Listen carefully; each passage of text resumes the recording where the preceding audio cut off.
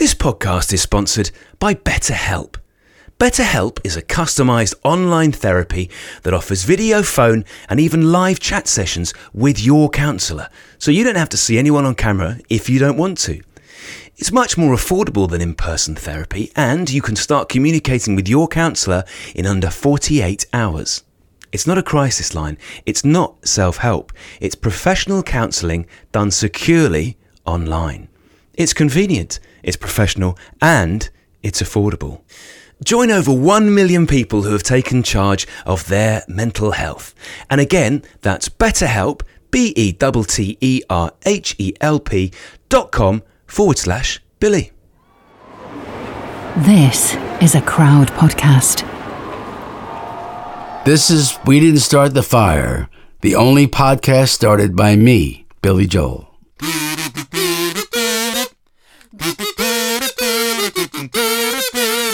Einstein, James Dean, Brooklyn's got a winning team. Davy Crockett, Peter Pan, Elvis Presley, Disneyland. Hello and welcome to episode 48 of We Didn't Start the Fire, the podcast that is history through a Billy Joel #1 hit.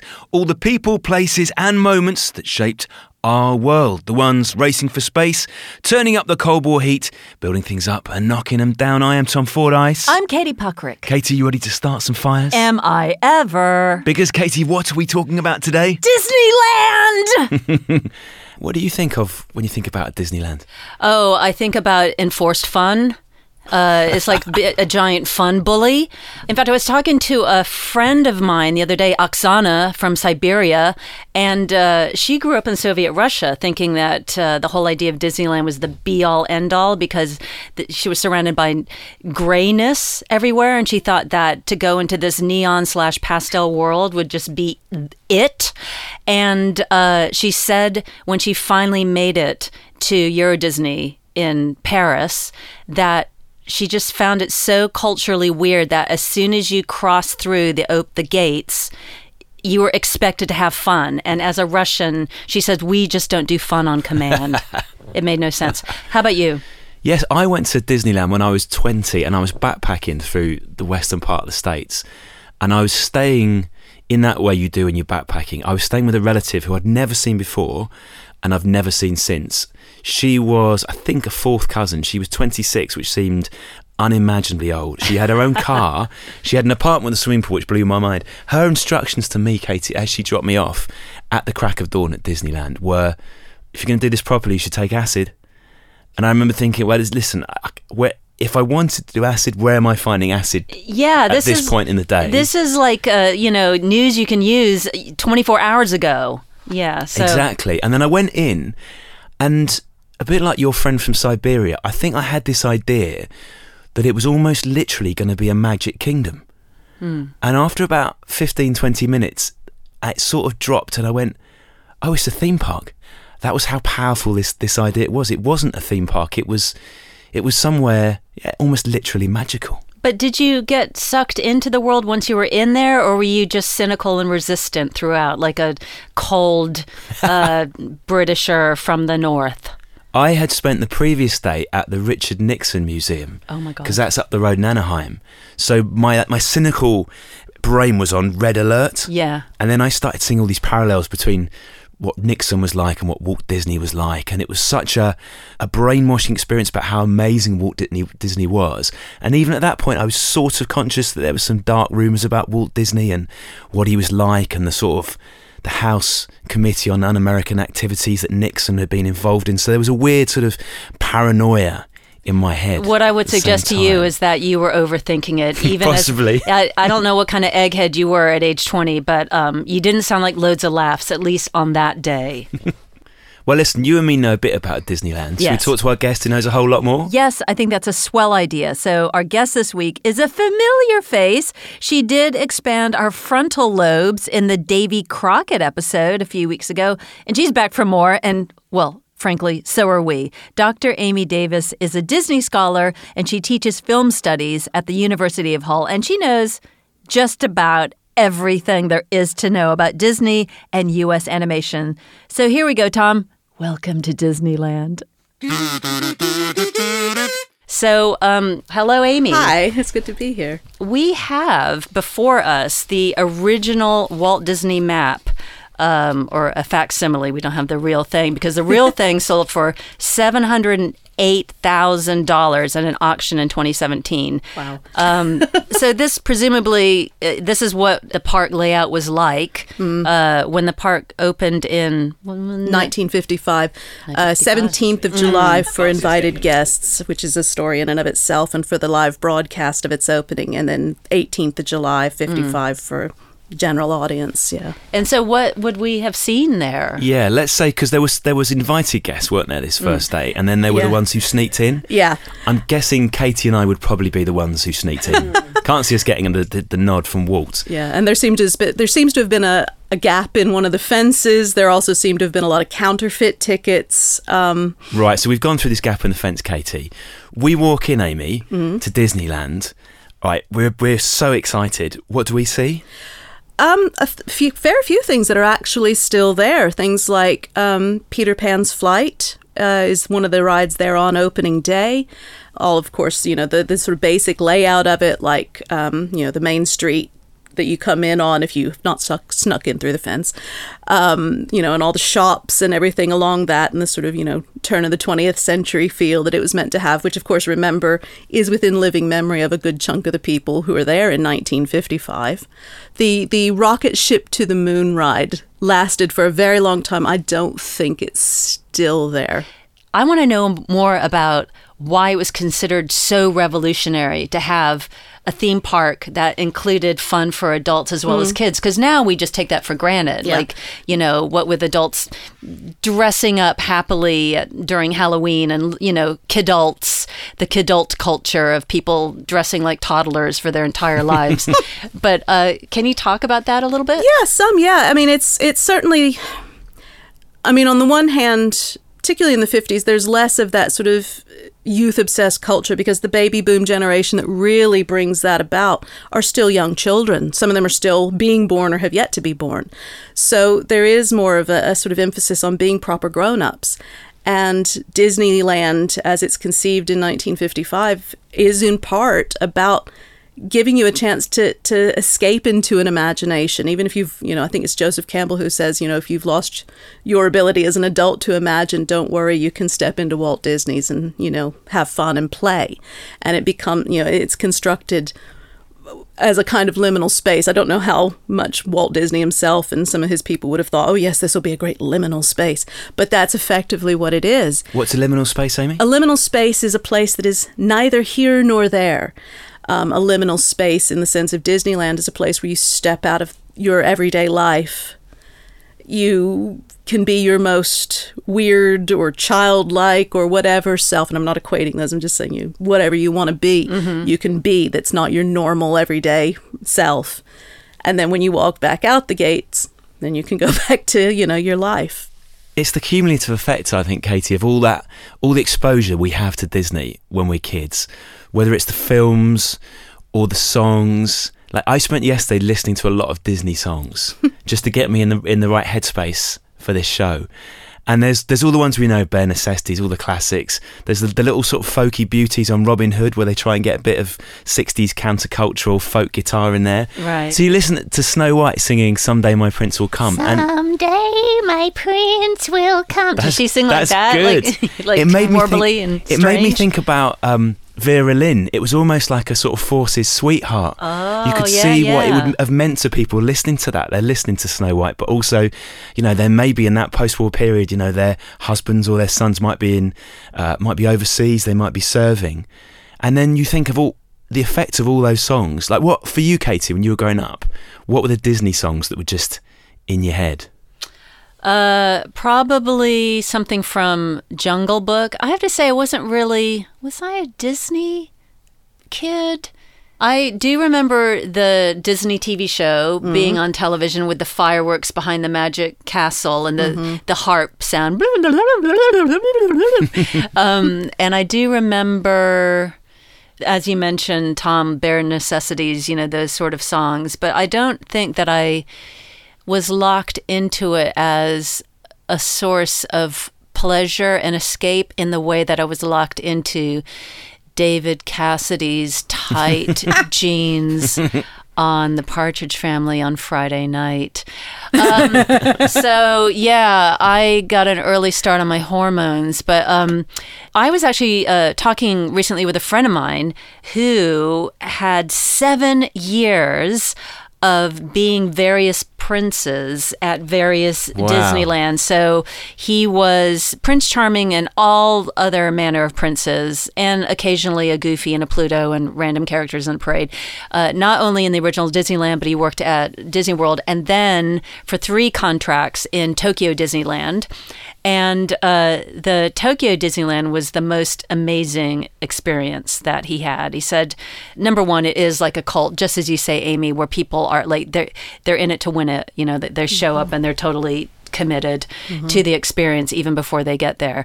And he said, particularly in Japan, there was a lot of intensity and excitement. It was like kind of a Beatlemania experience because he said for a lot of the Japanese who were there, it was the first white person that they'd ever seen. My friend said that all the cast members were instructed by management to not speak Japanese. So just, you know, don't break the spell.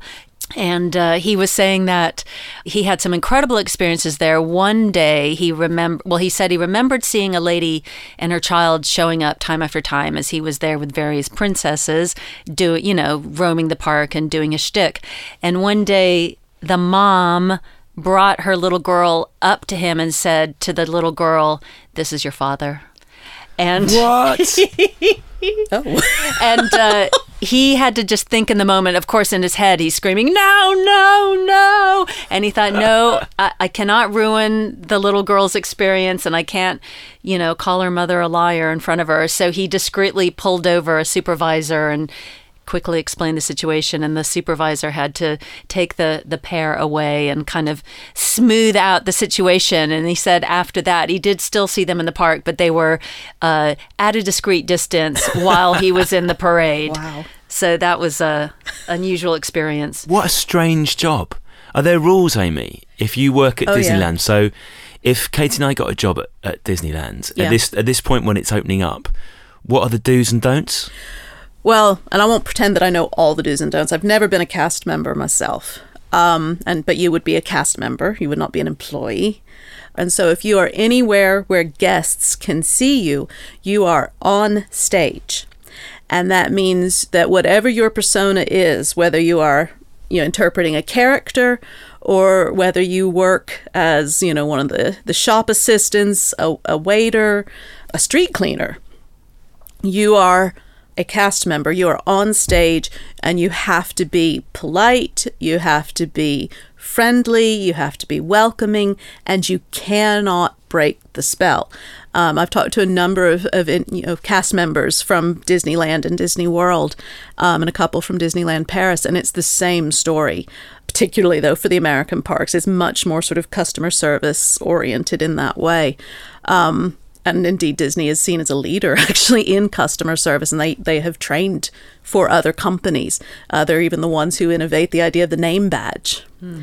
But it's the idea that, if someone asks you a question that to literally correctly answer it would break the spell, you change it slightly. For instance, there's a wire that can be seen coming from one of the turrets on the castle in the Magic Kingdom that goes, this big wire. Obviously from a distance it looks much smaller, but you can still see it.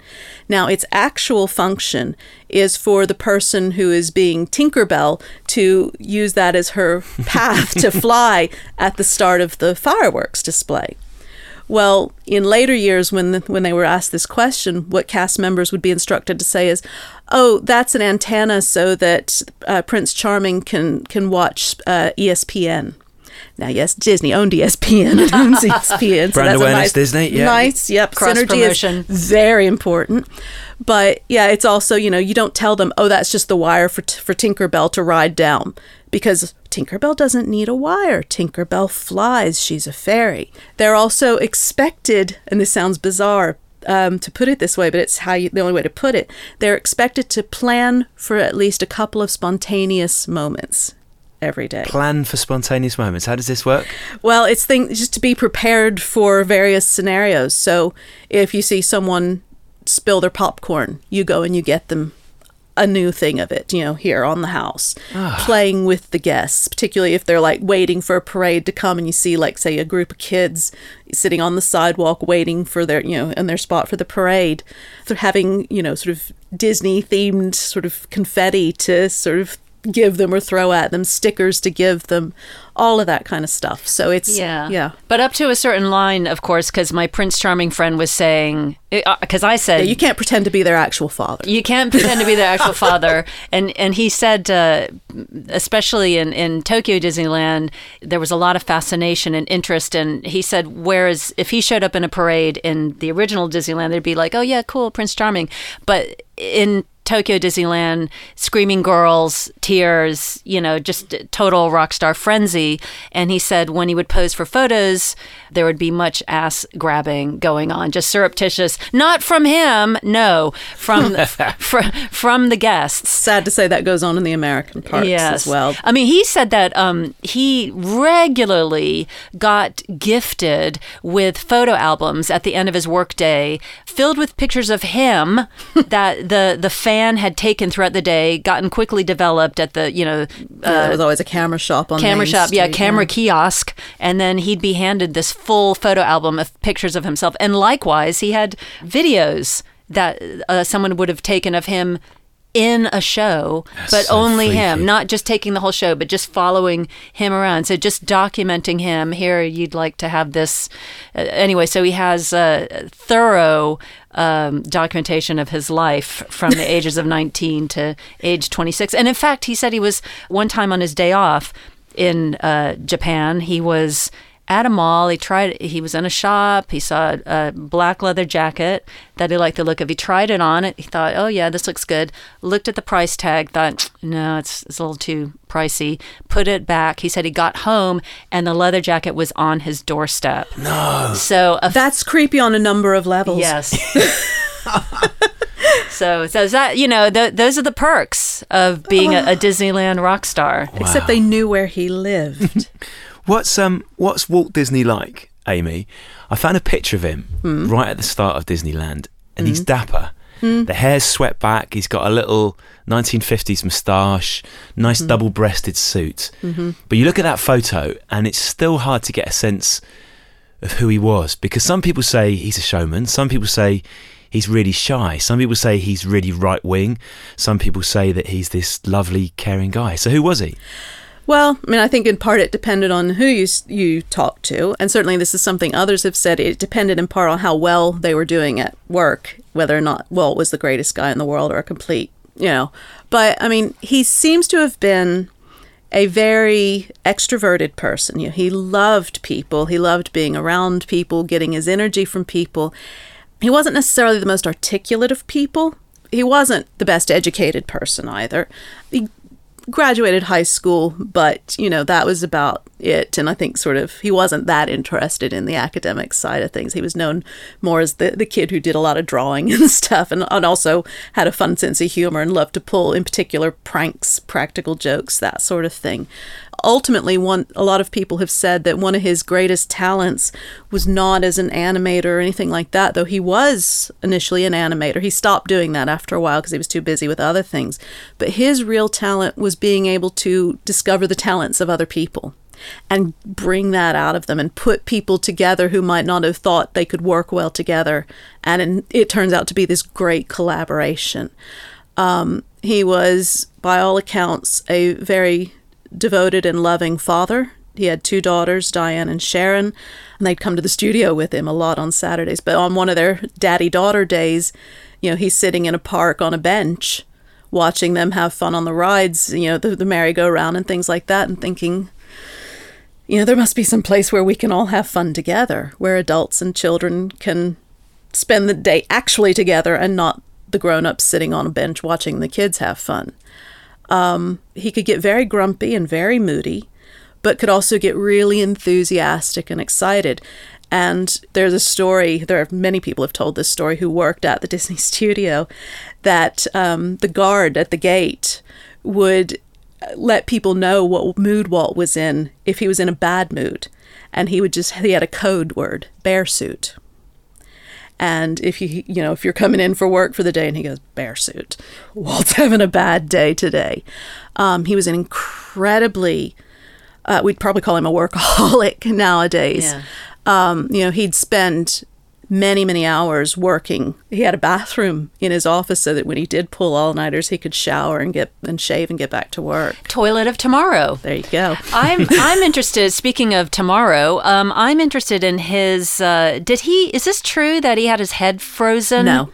Oh, no. Gutted. In fact, the am first really person to disappointed. have a cryogenic treatment like that was a few months after Walt Disney had died. Nobody's really sure where that legend comes from, but it's total urban myth. It may in part stem from the fact that his death was so unexpected. It was so sudden. He went into the hospital to have lower back surgery for what he thought was an old injury from back in the 30s when he used to play polo. That was very fashionable in Hollywood in the 30s. And he fell off enough that he was told by his insurance company he couldn't play polo anymore. So he thought it was just a holdover from that. And when they opened him up to fix it, they found apparently a lump the size of a walnut in one of his lungs. He was a heavy smoker for most of his life, I think from his young teens. And they initially, at that stage, diagnosed him as having 6 months to live. And in fact, he only lived another 6 weeks. And no one outside the close family knew how sick he was. And he just, he died so unexpectedly, even for the family, that they went to the hospital to visit him and, realized he had died in the night.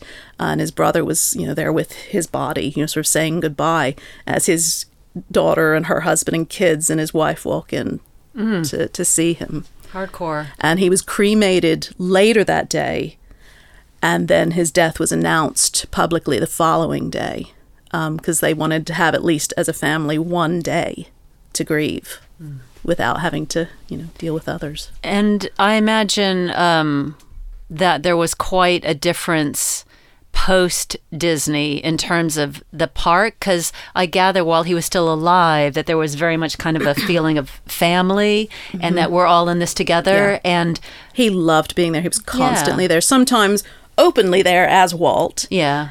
And a lot of times also just he'd put on like big hat overalls, sort of gruff himself up. Yeah. Because, he was very dapper. He was always known as a really great dresser. And he'd kind of scruffy up and all of that and go in and just stand in the queues and all of that because he wanted to see what it was like for regular people. He was very aware when Walt Disney walks into Disneyland, he gets different treatment. Sure. But at that time, it is much more sort of, he is the guiding light, particularly for the parks. One of my favorite Walt Disney quotes is about Disneyland, where he actually says, "Disneyland is my baby, and I would prostitute myself for it."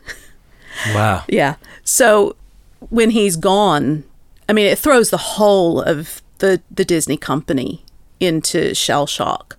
And it leaves them quite rudderless for really a very long time. The parks, though, because Roy Disney, his older brother, is still around, and he's like, okay, Walt has passed away. I'm going to try and keep his vision going. And he's very much the push to keep things going for Disney World in Florida. And he died only 2 months after Disney World opened in Florida. Roy did in December of 1971. Once Roy's gone, Disney is run by committee. And really, though, for the parks, that's actually the only profitable part of the Disney company for most of the 70s. It keeps, and even into the early 80s, it keeps Disney as an organization afloat because the films are really struggling. TV's still going okay, but even the quality of that begins to drop. But the parks, people still are interested in those, and that's why Disney survives, one could argue, during that period. Katie, I'm going to make the timeout signal with my hands there and reach for a cold compress because this has been big stuff. Let's have a few adverts. Hello, I'm Alan Cumming, and I have a new podcast called Alan Cumming's Shelves. You see, I have quite a few shelves in my house that are sort of a museum of my life.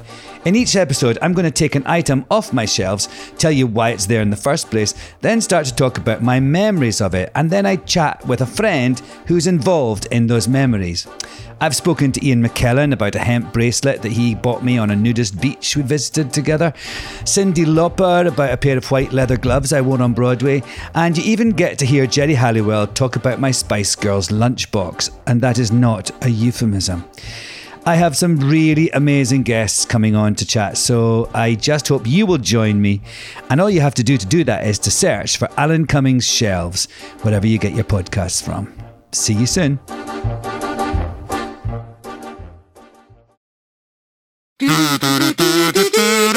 Here's the weirdest thing, Katie, for me, about Walt Disney. We try and work out what sort of man he was. Apparently, he used to pass secret information to the FBI. No, that's not true. Really? That actually comes from a heavily discredited biography. Thank you, Amy, for putting me right. I love how we just have all this fake news here. We're and you're bursting our bubble. Sorry, that's what lecturers do, I'm afraid. I did wonder what sort of secret information a man who's in charge of Mickey Mouse would have that would interest he had J. none. Edgar Hoover. There's a kind of, I forget the exact title off the top of my head, but it's one of these sort of, honorary titles. And Walt Disney was given many, many, many awards, titles, citations, things like that through his lifetime. So, yeah, that's all that is from the FBI. But that comes from a heavily discredited biography written by a guy who made his living writing tell-all biographies. Yes. And the academic biographies that have been written about Walt Disney since then have shown that this is absolute poppycock, to be utterly polite about it. Amy, I was reading something about Henry Kissinger, who was Nixon's Secretary of State, who loved Disneyland, and he used to go kind of undercover as a popcorn seller and stuff. Kissinger did? Yeah. And, there must be other situations like that. Well, and certainly Richard Nixon himself was someone who, was often involved in things at Disneyland. One of his daughters, or both of his daughters as young girls, and the whole family's there, are ribbon cutters officially at the opening of the monorail. He's a frequent visitor to the place, and even with Disney World, he was president when Disney World opens, and it's in the ballroom of the Contemporary Hotel at Disney World that he, during the Q&A to his speech, actually said his famous "I am not a crook" line. So this would have been during the Watergate scandal. Yeah, because Disneyland opened in October of 1971, so Watergate is just a few months later. Wow. And then the aftermath obviously is coming along around that time. So wow. Yeah, so that happened there, which I've been in that room, and it was kind of like, yeah, cool. But it was for a conference, and so there was no Nixon vibe about. They don't have a plaque or anything saying Nixon said I'm not a crook in this room. I'm interested in the kind of left of center freaks, to put it affectionately, who are attracted to Disneyland. So presumably when Disneyland was created, it was, this whole very wholesome, all-American fantasy world. It's all very, clean living and short hair. But as time rolled on, I gather, Disneyland also had an appeal to people who maybe were against the man, against the system, that kind of thing. And there was apparently a yippie takeover that happened at the end of the 60s where the Youth International Party threatened to take over the park because they were against the Vietnam War, and they felt that, some of the sponsors like Bank of America were helping to bankroll the war, so therefore they were going to do this big, sit-in. And certainly is good at getting publicity for their movement. Sure. And so I thought that was, it's interesting that you get not only people who are showing up to protest, because obviously it's on a huge world stage and a platform, but increasingly in recent years, they'll have, Goth Day at Disneyland, which isn't, I guess, sanctioned by Disneyland, but it's just a bunch of goths getting together going, let's let our freak flag fly. Yeah, basically. And they're fine with it. As long as everybody is behaving themselves as all guests are expected to behave, have fun.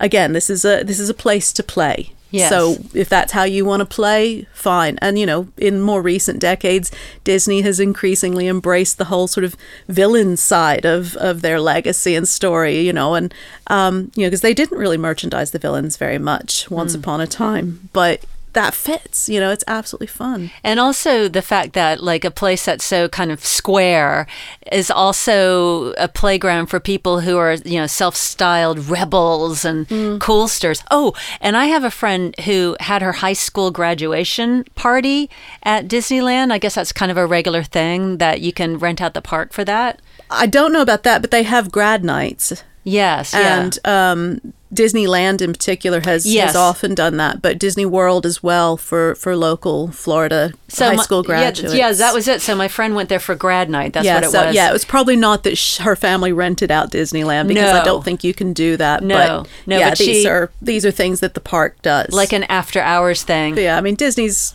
as long as you're well behaved, don't cause harm, don't interfere with other people's enjoyment, come along. Oh, and there's lots of celebrities who kind of got their start at Disneyland. Isn't that right? Like, I think Robin Williams, he was a riverboat captain, and Steve Martin did magic tricks. I know there have been a lot of comedy writers and comedians who have been the pilots on the ships in the Jungle River cruise and things like that. Because you have to be good at improvising. I guess that's the idea. Yeah. So you're not allowed to date guests as a cast member? Are cast members allowed to date cast members? There are married couples who work at Disney, yeah. Wow. But you can't smooch on set? No. I'm guessing. No. Okay. No, unless you're Mickey and Minnie, yeah. Then you could do a chaste kiss. But well, it's hard to do anything but when you're wearing a giant head helmet. Yes. But yeah, in fact, I was at Disney World in December and came off the new sort of Skyway thing that takes you into Epcot and walked out just as Mickey and Minnie were having a sort of romantic moment. And after their little kiss, Mickey sort of reels back, with his hand on his heart, like, oh, wow. It is actually... He's still in love after all these years? Of course. What a relationship. It's been, 92 years and they're still going strong. Do you think that there is a future for Disneyland? Because, are we too cynical now? No. Or do you think that there'll always be a place for Disneyland? I think that there will always be a place for it. If there ceases to be a place, it will because they've priced us all out of it, not because people no longer have the urge to go. As I say, it's a place where you can escape the real world, and it's a place that the real world only very, very rarely intrudes upon. 9/11, of course, the parks were evacuated as a potential security risk. But yeah, it's a place to get away from the awfulness that is in the world right now. The awfulness of the world. There's one thing more that I want to know, Amy, because me and Katie, I'm sure, will argue about this afterwards. Top 3 Disney films for you? I don't know that I could choose. There are certainly films that I will watch just for fun. Like, it's not Halloween for me if I don't watch the Legend of Sleepy Hollow segment of The Adventures of Ichabod and Mr. Toad. I'm a huge fan of Snow White and the Seven Dwarfs, and I've also talked about it extensively, have written about it extensively. It's work, but I do also love it, and I screen it every year on my American Animation History module, and every year I see something new that just kind of, in terms of the animation, that just takes my breath away. But for me, honestly, it's the parks for me. That was my first love with Disney. I went as a 5-year-old to Disney World in the early 70s, and it's always been about the parks for me. Always. Amy, thanks so much for coming on. Thank you for having me. I've learned so much about Disneyland, Katie. I've learned about Walt Disney. I've learned about America in the 50s. I have to say that Amy's crushed some of my fondest held suppositions about Walt and his frozen head. That's what I do. Why would he freeze his head? That's what I was wondering. Well, what's the advantage when you're dead of freezing your head? Because you bring you back to life. Yeah, and so he would get to see the future that he was so interested in, and he was always so enamored by the possibilities of the future. So in this way, he'd actually get to see it for himself. So is he freezing it just like 5 seconds before he dies, basically? Or I honestly don't I'm know. not sure how that works. Yeah, and I certainly don't know how it would have worked it's in 1967 that the first person who goes under cryogenic freezing has that happen. But yeah, I don't know. I'm interested in that timeline as well because, and is it the whole head? Is it just the brain? What's the point of just your head? Yeah, like, why why not your whole just, body? Yeah, go the whole hog. Why not? Just get the whole enchilada in there. And also, is it like, jumping rope where you're like waiting for like, when's your point you're going to come in and do your double Dutch skipping? Like, I think I'm going to die in half an hour, 5 minutes. Like, how do you Or time? essentially, are you like euthanizing having yourself euthanized effectively, like, going in for the... Precisely. One more day before you freeze me. That would be the way, wouldn't it? It'd be like, I think I'm ready. Actually, just hold off a bit. I just want that one last bowl of ice cream.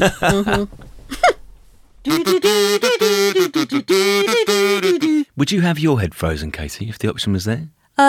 If I were going to freeze my head, Tom, I would have done it when I was about 22, when my head was at its best. I just freeze that, and probably my ass. What about the area in between?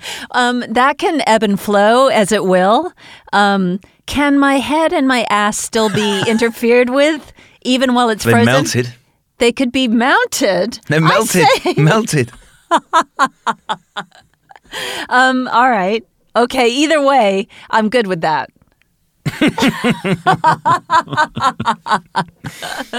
How about you? Anything that you want to freeze on your body?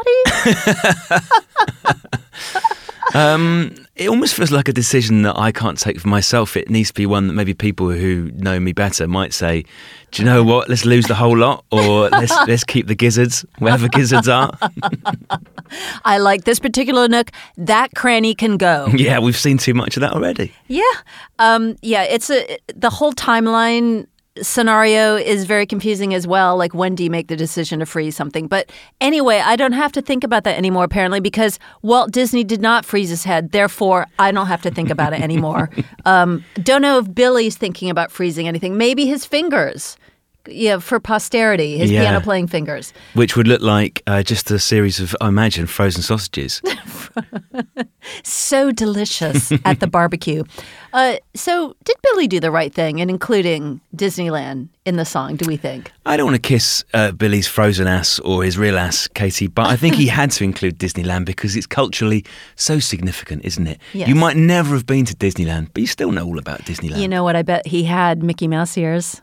Yeah. I mean, not really coming out of his head. I think he wore the Mickey Mouse ears. Yeah. So I think Billy did the right thing. All right. But I almost find myself accelerating through this part of the podcast, Katie, because next week we have someone who makes my voice do this. And also Billy's voice did that, even though he was only about 12 at the time. Because remember, he was quite hot to trot. He was quite warm for Brigitte Bardot's form. Goodness gracious me. I have to say, I was a little itchy in the pants department for her as a young girl. You know, when you're young and you don't really know how you're going to end up, you just think that all nubile people, whether they're boys or girls, are quite sexy. Yeah. And maybe even some animals. I don't know what I mean by that. Well, I shall spare your blushes, Katie, by making you blush and asking you to talk about another podcast that you were doing. Yes, I am. I'm working on another podcast. It's called .com. And this one is all about Wikipedia. It's the only podcast documentary series about people of the internet. I'm all over this gosh darn thing. I'm talking to a lot of people who are on the internet, specifically Wikipedia. You've heard of that. Katie, paper. I'm intrigued already. What exactly is Series 1 about? Well, I'll tell you. It's more than just nerds. It's pretty gosh darn frisky. It digs the paradox that the World Wide Web's most extensive information source is forged by humankind's most ancient network, people power. I tell you what, it's been fascinating to burrow into the histories and controversies surrounding a website that most of us use every day but take for granted. It's almost like the matrix of Wikipedia, and I'm exposing the molecules that make up the monolith, the altruistic volunteers and occasional saboteurs behind the millions of constantly edited pages. Well, Katie, I'll be honest, you had me at Katie's on it, but also I have listened to this podcast and I have to say it's amongst your finest work. Really? Even better than Frozen Ass Talk? No, but Frozen Ass Talk is amazing, to be fair. Yeah. Well, it's hard to top that. But the whole series is out now, so everybody just go listen to it, binge. And you search for .com. And just for clarity, that is DOTCOM. And please hit that subscribe button. And in the meantime, please follow us and subscribe, of course. We are at fire@crowdnetwork.co.uk. If you would like to email us on social media, Katie, we are, as always, at Spread That Fire. I'm just going to be waiting by my computer to hear from all of you. Get typing.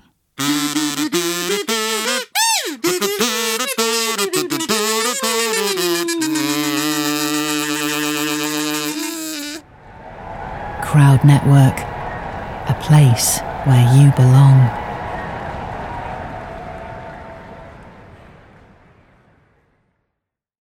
I'm Ken Harbaugh, host of Burn the Boats from Evergreen Podcasts. I interview political leaders and influencers, folks like award-winning journalist Soledad O'Brien and conservative columnist Bill Kristol about the choices they confront when failure is not an option.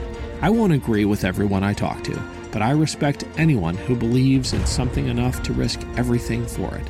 Because history belongs to those willing to burn the boats. Episodes are out every other week wherever you get your podcasts. Hello, my name is Peter Zablocki, and I'm a historian, author, and college professor. I'm thrilled to invite you to check out Evergreen Network's History Shorts podcast.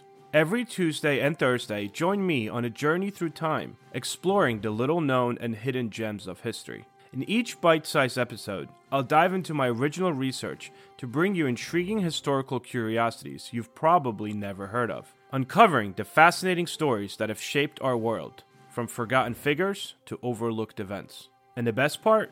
I've condensed all this historical goodness into manageable chunks, perfect for your on-the-go lifestyle. Whether you're commuting to work or squeezing in a quick break, History Shorts fits into the little time you probably think you don't have. Subscribe now and never miss an episode of the History Shorts podcast, available wherever you get your podcasts. Hey, podcast listeners, I'm Paul Brandis introducing my podcast, Countdown to Dallas. It's a fascinating, in-depth look at the seemingly unconnected events that led to the assassination of President John F. Kennedy. It's based on my book of the same title. In that book and in this podcast, I go all the way back to 1939, when Lee Harvey Oswald was born into a troubled and dysfunctional family. I'll follow his transient and often violent teenage years and young adulthood, painting a fuller picture of the man who would later become Kennedy's killer. I also take a look at events unfolding in that era, like Cuba and Vietnam, and I'll unpack the conspiracy theories too, not one of which has ever been conclusively proven. Subscribe to Countdown to Dallas at evergreenpodcasts.com or your favorite listening app, October 31st.